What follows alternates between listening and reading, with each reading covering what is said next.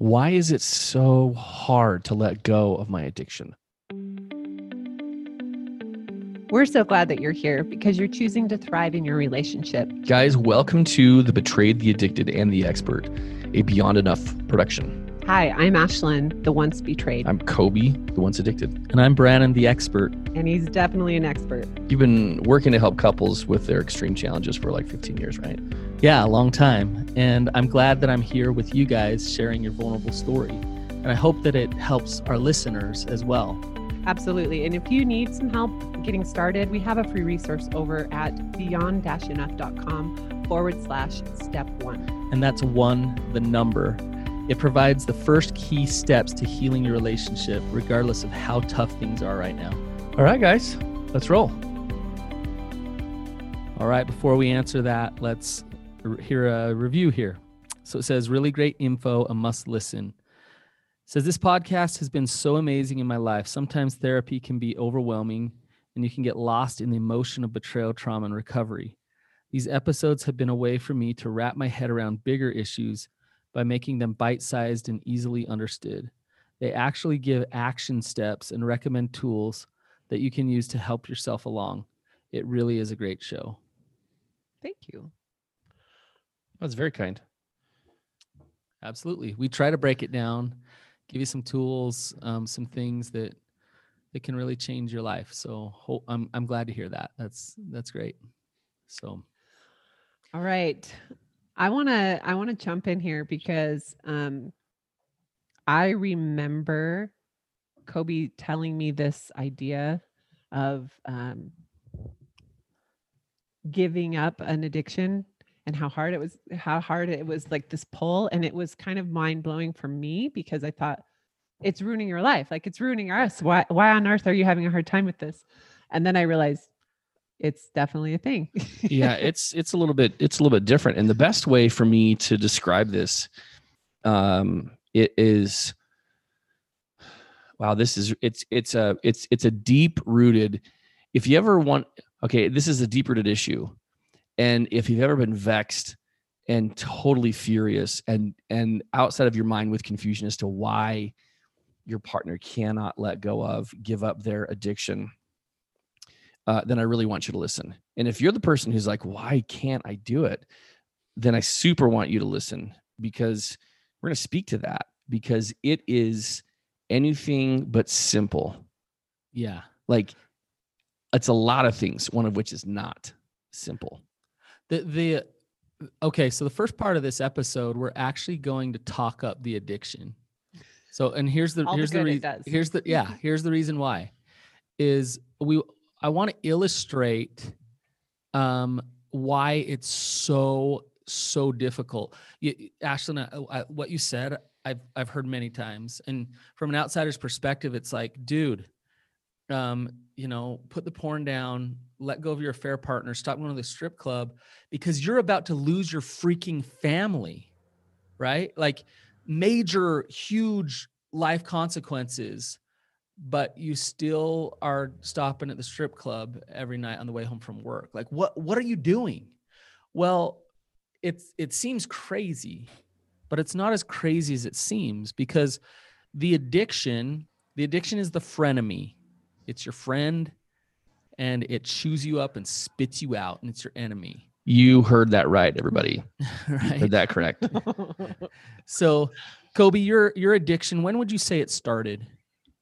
The hook was set when I was 7, when the girl across the street, my neighbor across the street was my age, sat me down on her parents' bed while they were gone, of course, after school one day and showed me her dad's huge stack of Playboys.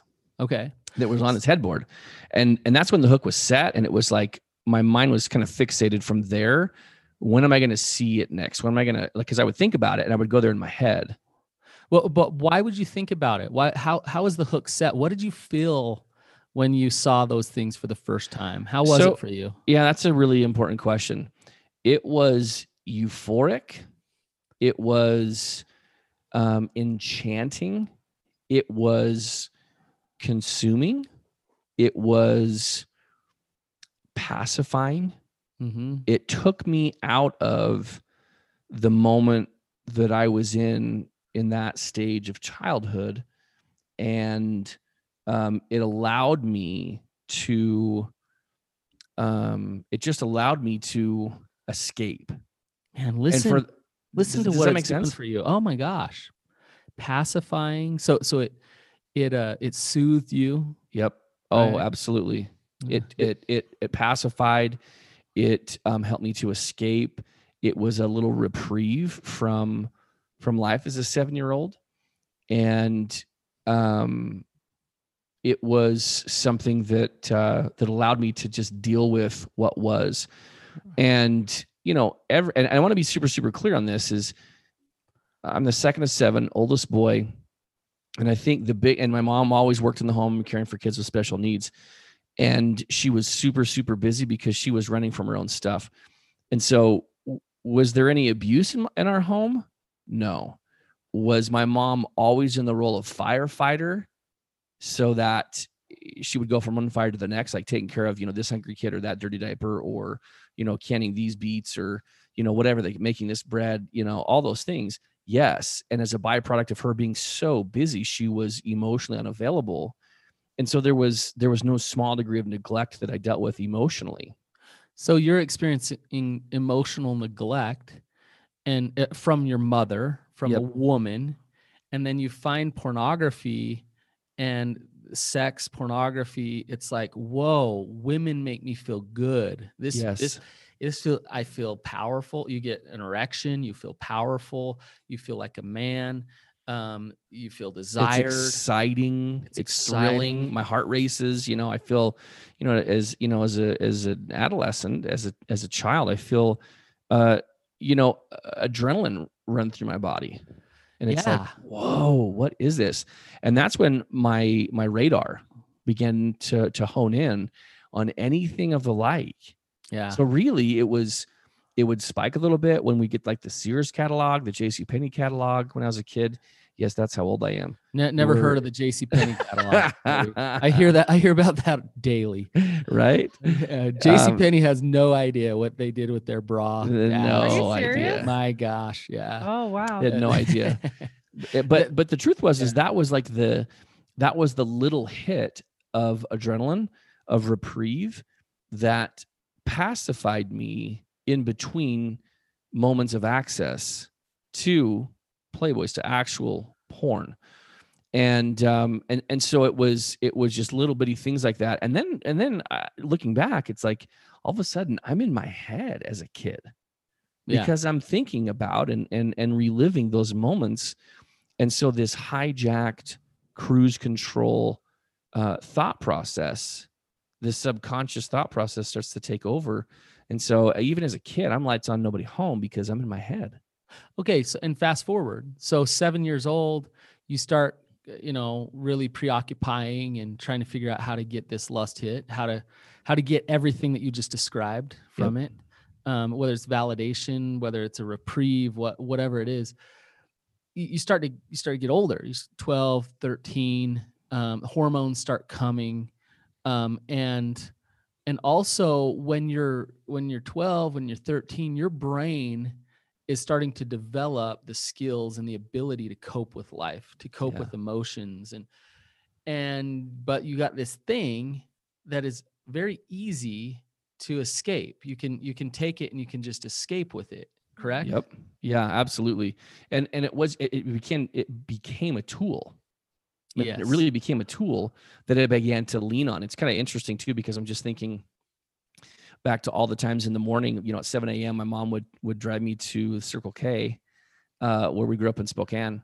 And she'd give me like 43 cents or whatever it was. And I'd run into the Circle K and get, a big fountain drink of Diet Coke for her. But that was the way my mom started her morning. Like, she needed that kind of a jump start, right? To just like, I got to get going. I got to deal with all this. And so that was like, there was this little ritual that allowed her to have a reprieve.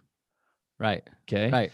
And it was kind of the same thing for me, in the sense of like, wait, this is like a little reprieve. It's like the ritual of looking forward to it, of thinking about it. It was the thing that got me through hard moments, lonely moments, where I was by myself or whatever. And I want to be really clear, in as much as I've described my early years of childhood with my mom. And of course, my dad worked long hours, and he was overnight in another town once a week, and he did what he had to do to provide for the family, right? But that meant that if I wasn't causing any problems, then I wasn't on the radar. I was just another body to feed and so forth, Right. and I was relied on to help out too. But it was exactly that for me. It was this little happy place. Yeah. And I didn't know, I had no idea what was going on. I had no clue what that was about. Right. But that became to be that became a very real thing. Let me draw just a really quick parallel to this as far as like a personal experience is concerned that Ashlyn, you've already referenced earlier in this, and that is I had a baby blanket growing up, and That was off video. Oh, it was? Yes. Oh, well, you're gonna get it now, everybody who didn't hear it. But I had a baby blanket, and I still remember that the blanket had a yellow satin edge, and it was white, and I think it had like black cars or trucks or something on it. And I remember I was probably about kindergarten. And I remember the day, I don't remember having it lots, but I do remember when my mom took it from me and she said, "You're too old for this." And for whatever reason, I remember when it was taken away, but I don't remember all the ways that it was there for me. And, Right. the blanket for sure offered comfort. It offered a soothing moment for me when I needed it. And it was always part of the bedtime ritual to help calm me down from the day. And it was always there by my pillow, right at the head of my bed. And so it played this really interesting role of comforting me, of soothing me. But it was like this rite of passage for my mom in my mom's head to say, okay, time to stop being time to be a big boy. You're going to give this up. But there's okay. So this comparison, I want to kind of illustrate a difference here. Your blanket did comfort you. It was soft. It was cozy. It provided safety. Your addiction to porn, addiction to lust, it comforted you. It created this happy place. But then it starts to do this other thing, this other like tricky little thing. And what it is like it provides this safe place, gives you all this arousal, this dopamine, this feel good. You can avoid boredom and stress and avoid feelings of rejection and abandonment, all those things. Look at all that it's doing. How wonderful. Isn't it wonderful? But wait, it does one more thing. And it says to you, you're broken. Nobody will love you as you are. So yes, people really knew you. If people really knew you, yes, you need me. You need this safe place. And in fact, you need me even more because now you feel horrible about who you really are. So you really need to start escaping your life. And I'm here for you. I'm here for you to escape here. I'm always available. Oh, but by the way, I'm going to make you feel horrible at the same time. Is that true, Kobe? 1 gazillion% true. But like it was very, very well said. And Ashlyn also knows this story. It was it was probably, I don't know, 6-9 months or whatever it was after starting specialized therapy, after being in your foundations class, Brandon. And I remember having a conversation with my sponsor, and it was 60 minutes long. And that was very unusual for us. But this particular time, I was really, really struggling with accepting my new life. And I was so riddled with fear that the first 30 minutes of this 60-minute conversation, I was like, I'm afraid. And he's like, what are you afraid of? I'm like, oh, I'm afraid of like, what's life going to be like with Ashlyn? What's sex going to be like with Ashlyn? How am I going to deal with life itself? How am I going to how am I going to handle and manage stress and life and so forth? And he would provide answers. He would just listen to me as I would like whine and moan. And I was so resistant. And finally something happened at 30 minutes. And in my head. And what settled on me was this feeling of acceptance. And for whatever reason, I just accepted that there were a lot of things that would be different moving forward as I let go of my addiction. I also accepted that they were very scary to me because they represented some unknowns that I was not skilled enough to deal with at the time, that were very fearful for me. They were fear-ridden, all these unknowns. And I didn't have the tolerance for discomfort that recovery had now provides to handle those things. And I remember just sobbing. Brandon, I just sobbed. I remember you sobbed, like looking out in the backyard and thinking, what's wrong? What's going on? Something's not good. Kobe's sobbing for, 20? It was 30 minutes. It was the other 30 minutes. And that was me accepting what was. That was me just really venting my fears, my anxiety, my worries, my stresses. And it was also me grieving the loss of my addiction. Yeah. And that was a really critical point for me in recovery, because it was like this emotional release. Cause I legit, like, there's, you get teary eyed and then you can like cry. Like I was crying. I was crying. You never cry, Kobe. I know you guys hear me tear up. You guys hear me sob, but you don't hear me like wail. Right. I get wailing, well, mostly in therapy, but that day it was different with my sponsor. But that was a really important moment for me, Brandon, because it was like redoing the moment of the blanket, right? Where my mom is like, "Hey, look, this is kind of where we are, and this is what this represents as far as letting go of the blanket. What are your thoughts about it?" Right. And so mom and I could process through it in a way that would allow me to prepare to be a quote unquote big boy, so I can let go willingly. Right. And without reservation about that. Right. But it was the same thing with this. It was just like, wow, I'm just going to fully accept that this is what it is. And I'm freaked out. I'm so scared. Yeah. It's interesting how you say that, Kobe. You're illustrating it well. And Kobe's not a one-off weird guy here. Every addict that I've worked with struggles to let go of the addiction. And it's interesting. A lot of the guys will come in and I'll say, "Are you ready to be done with your addiction?" And they'll be like, "Yeah, duh." And then we'll get into the work and like what it means to let go of that. And they hang on. And we talk about ambivalence a lot. And what ambivalence is when you're fence sitting. I want recovery, but I also don't know if I want recovery. And the reason for ambivalence is just this: it's hard to give up the addiction. And so to go full board into recovery, that requires saying, I no longer want my addiction in my life. Did you have a comment, Kobe? I'm thinking of when you talk about that radical honesty and acceptance, it sounds very similar to that, but with self. Yes. Having that, because I think it sounds scary to admit that you want something that's definitely affected your life in a negative way. To say that out loud, I'm guessing is hard. Yeah. And let me just kind of let me give a little more context with what that looked like for me. So when I would travel for work and I would be gone for 3.5 weeks, sometimes as much as it was at a time on another continent, when I was jet lagged and I was working 18-hour days in a totally different time zone, sometimes a different hemisphere, and yet I'd have to be on. Like I'd have to be the company man and be on.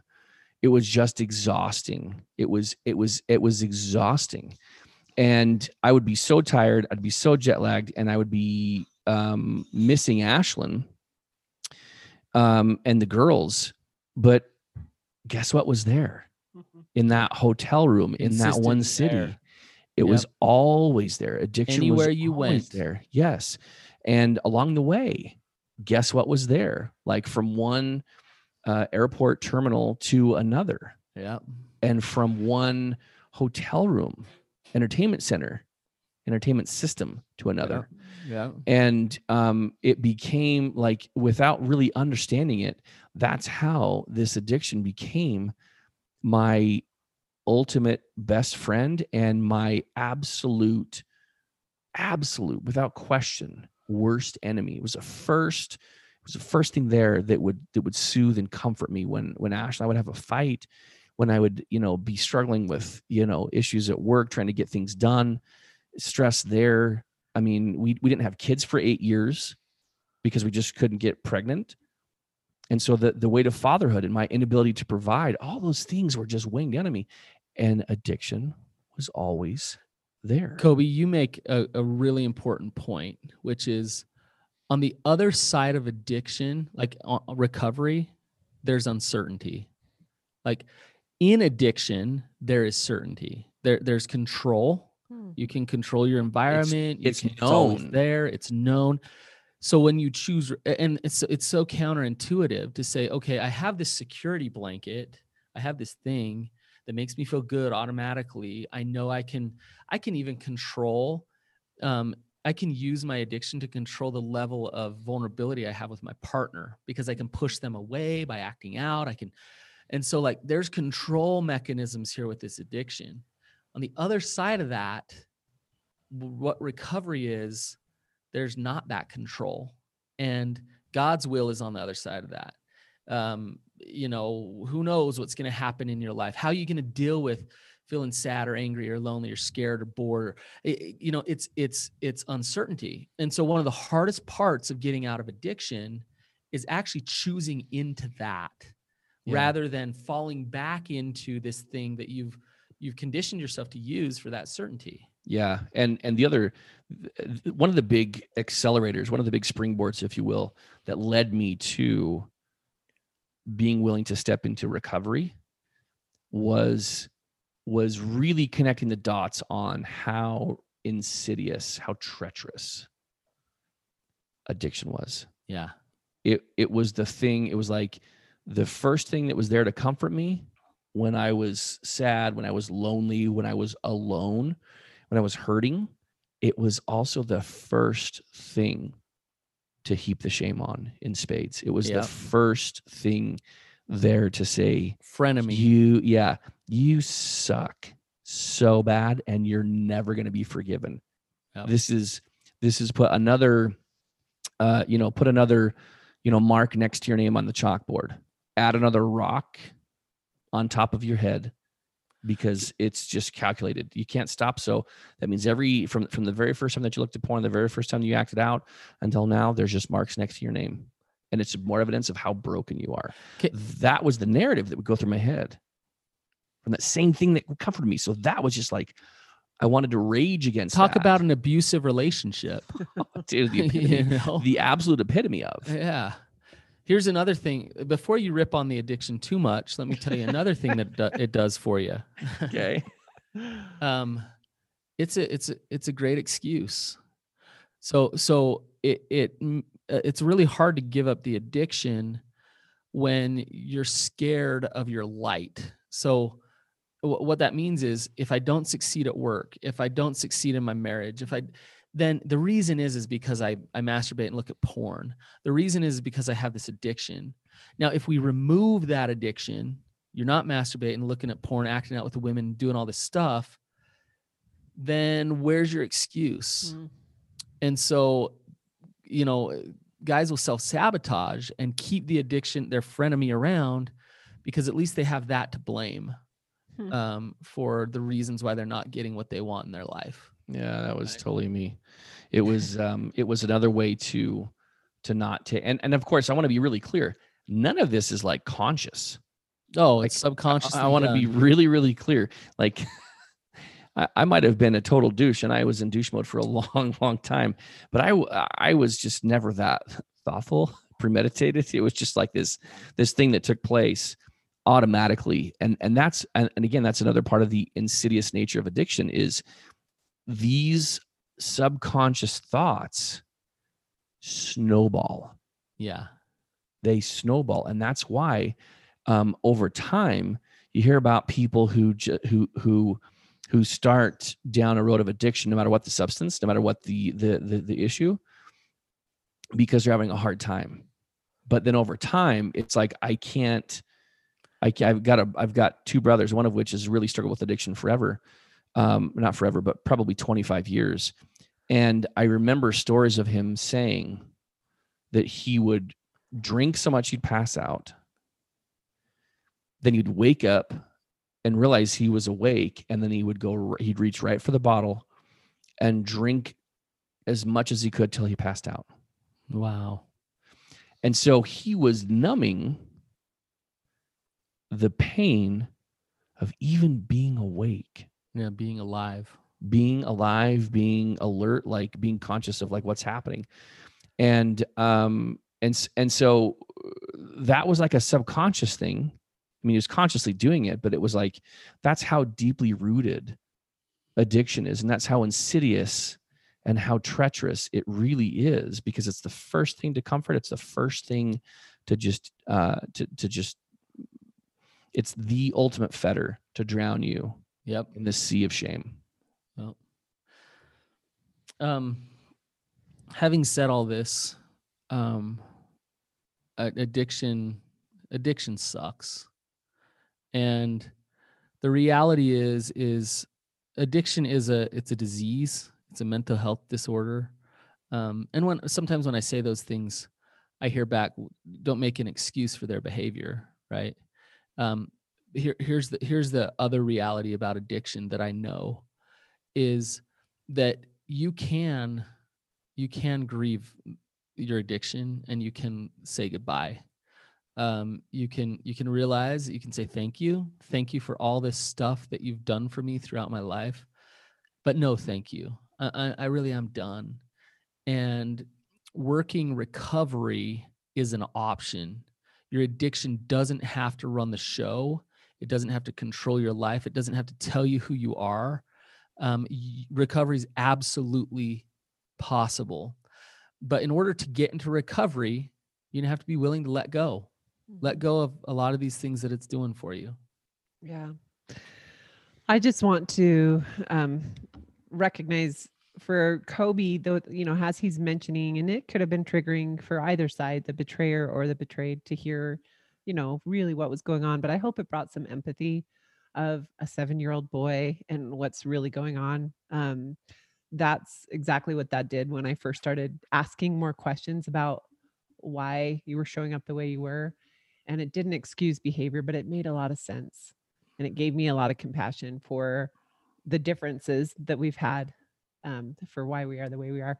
I will say this. Kobe mentioned the narrative that, we call it spike narrative, and that it was feeding you your addiction, right? And we all have that narrative anyway, but the addiction was just like compounding it, on a daily basis.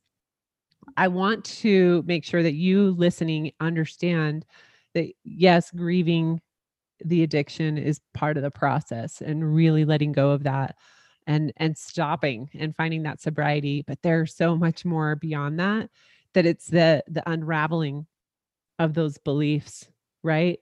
Like you wouldn't be here had you not grieved, but also kept going. Yeah, 100%. 100%. And in fact, this came up on a group call today. It's understanding that I've had really very little tolerance for discomfort in life, because I've always, as soon as I registered any kind of discomfort of any kind of conflict, I would go to that happy place in my head. And sometimes that was with porn, and sometimes it was with thoughts and memories of it. Right. Either way, I would not be there, and I would want to escape and run from. Yeah. And so if you consider, why the hell is my partner acting like this? Why are they acting like an adolescent? Why are they acting like a child? I really believe in moments that I am, because my emotional growth and maturation, yeah, exactly, it's like stops. Yep. It's like, how am I going to learn to take responsibility if I never had to? Because I didn't, anytime I did something wrong, I wouldn't say sorry. I'd just run to addiction. It's like, well, no wonder it's hard for me, because I never learned how to do that. And addiction is it's treacherous in so many ways, and I've used that term multiple times today. But it is the thing that keeps us stuck.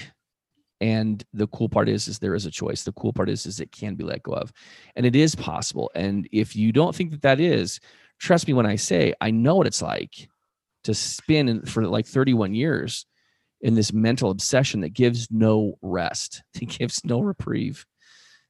It is possible to live with peace. It is possible to live without the grind of addiction. So what you're saying, Kobe, is on the other side of this certainty that the addiction provides, it's actually not bad. Like you're surviving, right? It's worth giving up. Yeah. I mean, it really, really, really is. And when I do dailies, when I stop and retrospectively think about my day as I check in, when I listen to my spiritual devotional or some kind of personal development, it's so much easier to grow having already let go. Yeah. It's amazing what happens when you step into the dark, when you say, I want to say step into the light, actually. When you say enough, I'm done addiction. And then all of a sudden, things start to happen. You start to realize who you really are. You start to create deeper connection with God and with your partner or your spouse if you're in a marriage. You start to recognize life purpose, and you start to realize that God is doing something with you through your addiction, through your recovery. And so like all these things start to open up that you have no idea await you on the other side of addiction once you let go of it. But it requires, and there's no way around it, it requires a leap of faith. It requires a threshold of vulnerability that you have to step through because you're so used to that comforting blanket that Kobe's talking about. It's the only way. But listening to Kobe, seeing other guys who have done it, you can see that you're not going to die and you're going to be okay if you do it. Amen. Hear. Preach, my friend. Yeah, this is a really important topic as far as grieving the loss, letting go of addiction, and it is possible. And this is also why, if any of you have ever wondered, why won't my partner let me help them? Why are they resistant to me calling the therapist for them? Why do I have to parent them? It's because they've got to be able to choose it. They've got to be able to choose to let go. And it's as hard and as scary as it is, it's possible, and you can do it. And as scary as it is to deal with unknowns, a support network around you will allow you to do it. And no one is ever going to ask you to do it by yourself. Right? Ever. No, we're not meant to. All right. Thank you guys for being open and honest about this conversation that I think is probably a little uncomfortable, at least in the beginning, to listen to for our listeners. So if you made it this far, way to go. If you felt triggered and you stayed anyway, wow, way to go. Those triggers are just opportunities for you to be curious, right? There's more stuff and pain or whatever in there. We really value hearing from you guys, and we appreciate knowing where you're at with your relationship. It helps us pick better topics for the podcast. And so we're actually asking for some feedback here. So if you want to impact the future of our show, we're asking you to go to our website and click the link at the top. It's a red banner, I believe. So it's over at beyond-enough.com. And just a couple quick little questions. That's a really great place, especially if you're having, feedback for the podcast specifically, head over there. And that's it. Thanks, guys. Thanks for being here. Thanks for being open and honest. Awesome. Thanks for listening, you guys. We'll see you again.